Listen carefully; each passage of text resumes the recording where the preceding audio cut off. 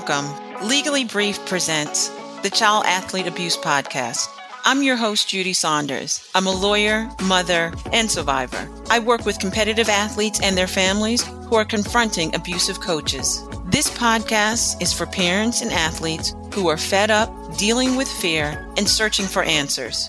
Today is a bonus episode where I will discuss the charges that were filed against gymnastic coach John Geddert. In particular, I'll focus on the charge of human trafficking.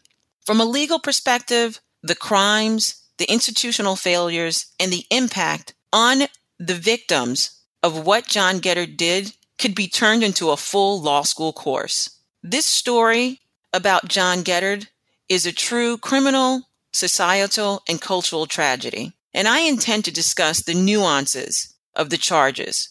And I'll do that over 3 episodes. This will be a series. So today, on the first part 1 of this series, we'll look at that charge of human trafficking that was brought by Michigan State prosecutors. In the second, part 2, entitled Why So Long?, I'll attempt to marshal the evidence so that we can understand why the quote-unquote adults in the room or law enforcement agencies took so long to charge, arrest, and bring a prosecution against John Geddert. Part 3, in the final episode of the series, I'll report to you the results of a totally unscientific poll that I've taken where we'll ask members of the public and our listeners their opinion as to whether USAG and U.S. Center for Safe Sport, whether they were complacent, unaware of the abuse, or were they totally aware and they acted in concert with John Geddert. Now, for listeners who are not familiar with gymnastics coach John Geddert, here are just some points that will help you familiarize yourself. John Geddert was a former U.S. Olympic women's gymnastics coach and the owner of a Michigan gym called Twin Stars. Geddert coached the 2012 U.S. Olympic women's team at the London Games. He also is connected to child rapist Larry Nassar, in a relationship, both personal and professional, that spanned over 20 years. Larry Nassar had an office and worked at the Twin Star Gym, owned by Geddert. Geddert himself was a college gymnast, and he's worked with children since the early 1980s. He's worked in gyms in Rockville, Maryland, and to Lansing, Michigan. Geddert has been fired, and individuals have complained about his coaching practices over the course of his career. These complaints have been not only from children, young gymnasts, but also from adults that he worked with and employed. It's been reported that there was one adult that worked at the gym that attempted to file charges in 2011 due to an alleged assault of the female employee by John Geddert. In that instance, prosecutors declined to move forward on the case. So that's John Geddert, or just a summary of his career and some of the points that will help you become familiar with him. And before we get into discussing the human trafficking charge that was brought by Michigan State prosecutors, by the Attorney General there in particular, I just have a couple of reminders. I hope that you enjoy the show, but remember the contents are never a substitute for contacting and speaking directly with a licensed attorney who knows and understands your unique circumstances. Past shows can be found on my website, jsaunderslawfirm.com. When you visit the website, be sure to have a look around. There's additional information there that will help answer your questions. Also, sign up for the monthly newsletter. You can do that by leaving your name and email address. And if you're ready to speak confidentially with an attorney, you can also leave your name there or call directly the office at 212-709-8141. Don't forget to share the show with a friend or family member who can benefit from what we're talking about. Please hit the subscribe button and don't forget to leave a rating and review. So let's begin. Michigan Attorney General Dana Nessel announced charges against John Geddert this past week. It was Thursday, February 25th, I believe the charges were announced.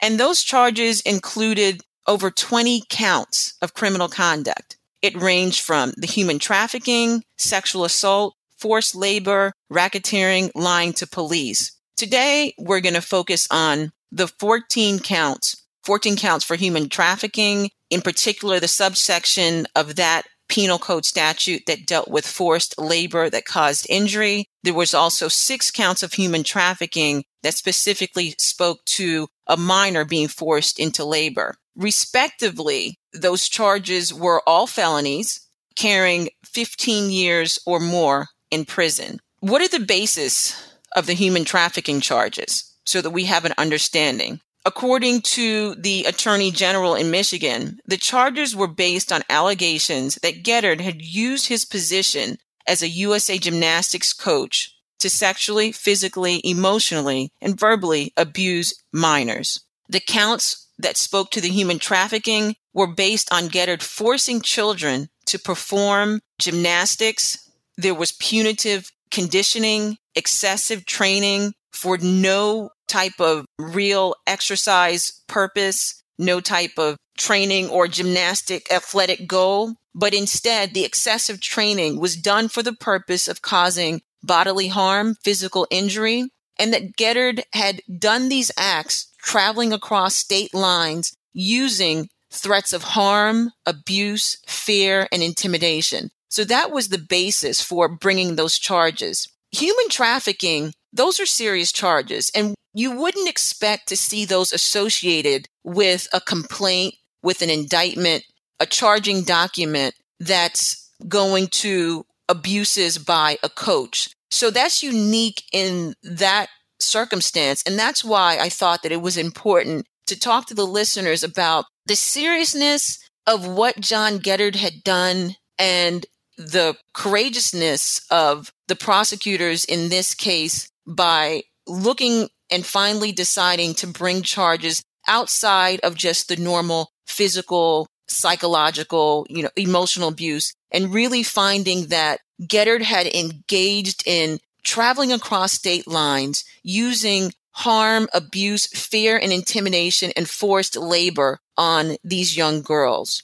The decision that prosecutors make to bring a particular crime, to look at the factual allegations and to decide what is being charged is a serious one. And they discuss what they can prove at all points in a trial. As a general definition and understanding, let's look at the charge of human trafficking. Under Michigan law, and there's different information out there, some of the research that I saw, here's a general understanding of how that state looks at human trafficking. It's a form of slavery where people profit from the control and exploiting other. The crime occurs when the trafficker uses force, fraud, or coercion to control another person. And that's exactly what the prosecutor said that there were allegations to support, that Geddert had engaged in forcing, coercing, and threatening young children to get them to perform. It's using force and intimidation for labor or services against the person's will, so against these gymnasts' will. Victims in Michigan State and in other states, but of course we're talking about Michigan, the victim can be both children and adults. So that's a general sense of what human trafficking is under the law. Now, in this case, the prosecutors, they did issue a statement, and they said that their decision to charge Geddert with human trafficking were based on some of the following. There was evidence, and the prosecutor intended to prove this, that Geddert had subjected the girls to forced labor, that the forced labor was done under extreme conditions. And these conditions contributed to the gymnasts suffering their injuries and their harm. And then Geddert went further. He neglected their injuries when they were reported to him. And further, he used coercion, intimidation, threats, and also physical force to get the girls to perform. Prosecutors understand that they have to present a factual basis when they're going to bring a charge. And that charge would appear in indictment or another complaint. That's the charging document. And prosecutors understand that the charge that they bring, it has to survive attacks. It has to survive scrutiny at different levels over the course of a prosecution. So, for example, the first attack or scrutiny, so to speak, that a prosecutor's charge would face would be at a first court appearance, or sometimes called an arraignment. Again, the complaint or the charge could face scrutiny so say if you make it, the charge is not dismissed at that first arraignment. The charge can also, so in Geddert's case, it could have faced scrutiny over the entire duration of the case. The opposing counsel who stands opposite of the prosecutor may have brought a later motion to dismiss or could have sought to attack the charge at trial.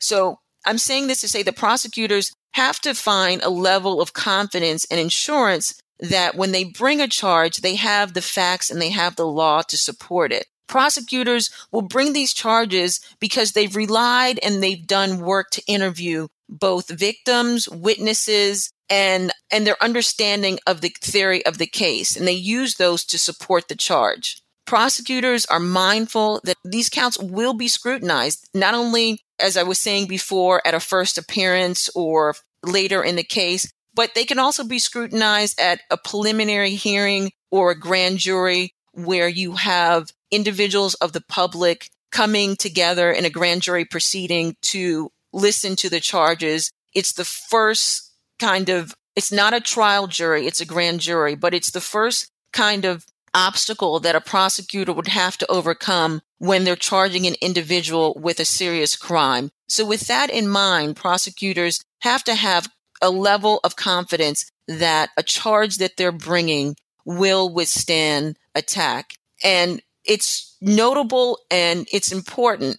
Prosecutors in the John Geddert case knew and felt confident in bringing and charging him with human trafficking. Now, in particular, let's look at the specific human trafficking charge under Michigan state law. And he was charged with several counts of the human trafficking. One dealt specifically with forced labor that resulted in injury. And the count read something like this. Each count there would be a separate human trafficking charge for each victim. So I'm just going to give you a general sense as to what the count read in their charging document, their complaint. So it would have said that on or about the year 2010 to 2013, John Geddert, he knowingly subjected or attempt to subject another person, and that person would have been namely one of the gymnasts, forced them into labor or service by causing or threatening to cause physical harm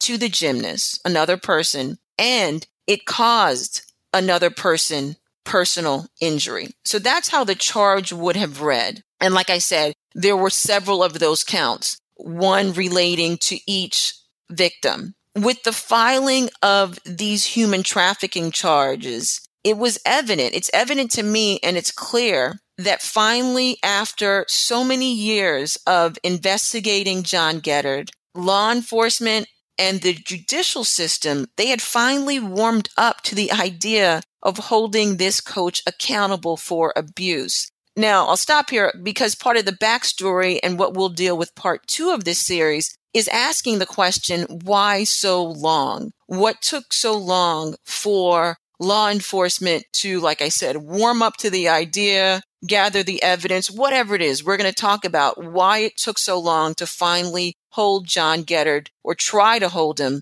accountable for the abuse of minors. Over the years, survivors, these gymnasts who had trained under John Geddert, there's reports that they were frustrated, they felt hopeless, that Geddert would never be charged, and that the endangerment that he had placed these children in, that there would never be any charges brought because of what he had done. So, it's interesting that finally there was some type of charge, and it's notable, again, that the charge amounted to human trafficking. USA Today reported that one of the gymnasts, Lindsay Limke, who trained under Geddert, so this is kind of what she thought. She said that she thought she would never see the day that Geddert would get charged, and that she had thought that he would get away with manipulating and abusing children. Ms. Lemke went on to say, "I don't know how someone can get away with these things for so long." We know that Ms. Lemke she will not see Geddert appear in court. She and other survivors will never have an opportunity to testify, or even if Geddert was found guilty, they won't have that opportunity to speak in open court, to read a victim impact statement. And why? Because we now know that Geddert killed himself while en route to surrender to police. He was driving himself to surrender. So it appears to be the end of this story, but it really isn't. It really speaks to the subject matter of part 2 of our discussion in this series on Geddert. And we're going to talk about why it took so long. As a preview to part 2, these are some of the things that we'll discuss, and I want us to continue the conversation on Facebook. Why? Why was John Geddert allowed to turn himself in? Why wasn't he arrested and removed from his home, from his business, or even taken off the street? Why was Geddert given the courtesy of driving himself to the police station? Is that courtesy another example of male privilege, of white male privilege that's inherent in a broken and in our institutional systems? This privilege of John Geddert, and that's what I'm calling it, a privilege.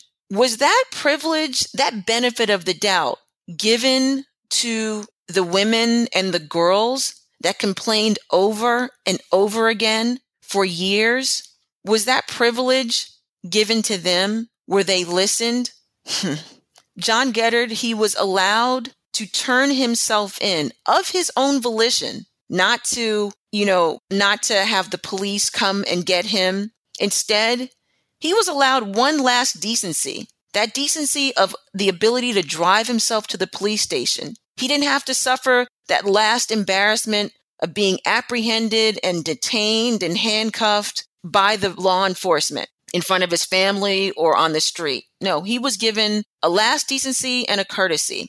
But where was the courtesy for the girls and the women? Where was the benefit of the doubt that should have been given to them when they talked about the physical, sexual, and emotional abuse? Now, I know from working with low-income wage earners and people of color without wealth or access that they're not given that same courtesy of turning themselves in, especially if they're facing charges as serious as human trafficking, trafficking children, forced labor, sexual violence, abuse of minors, with penalties that carry life in prison. I can't recall many clients, low-income earners or people of color, that were given that courtesy of turning themselves in. Instead, this is what I've seen. Those individuals without financial means, or African Americans, Latin Americans, who are charged with horrible crimes, many times they're forced to do what's called a perp walk. Now, if you don't know what a perp walk is, here's what it is. It's a practice where law enforcement intentionally parades a person who's been charged with a serious crime in front of the media, and it's done to elicit public outrage against the accused. It's done to humiliate, shame, and degrade the accused. In this case, John Geddert wasn't subject to a perp walk. No, he was allowed to drive in the comfort of his car and ultimately decide how he would end his case. Here's the one thing, though. Based on my work in the criminal justice system, I sincerely believe that John Geddert did not live in a state of comfort or peace, but instead, he only knew fear. And it appears that he finally died in disgrace. To the survivors, Miss Lemke, the other women and girls, to their families and their parents who were injured by John Geddert, we see your pain, we send you love, we validate your suffering. We wish you only the best. We wish you healing and clarity as you move forward. Thank you for your time. Thank you for listening to the show, and I'll see you back here soon.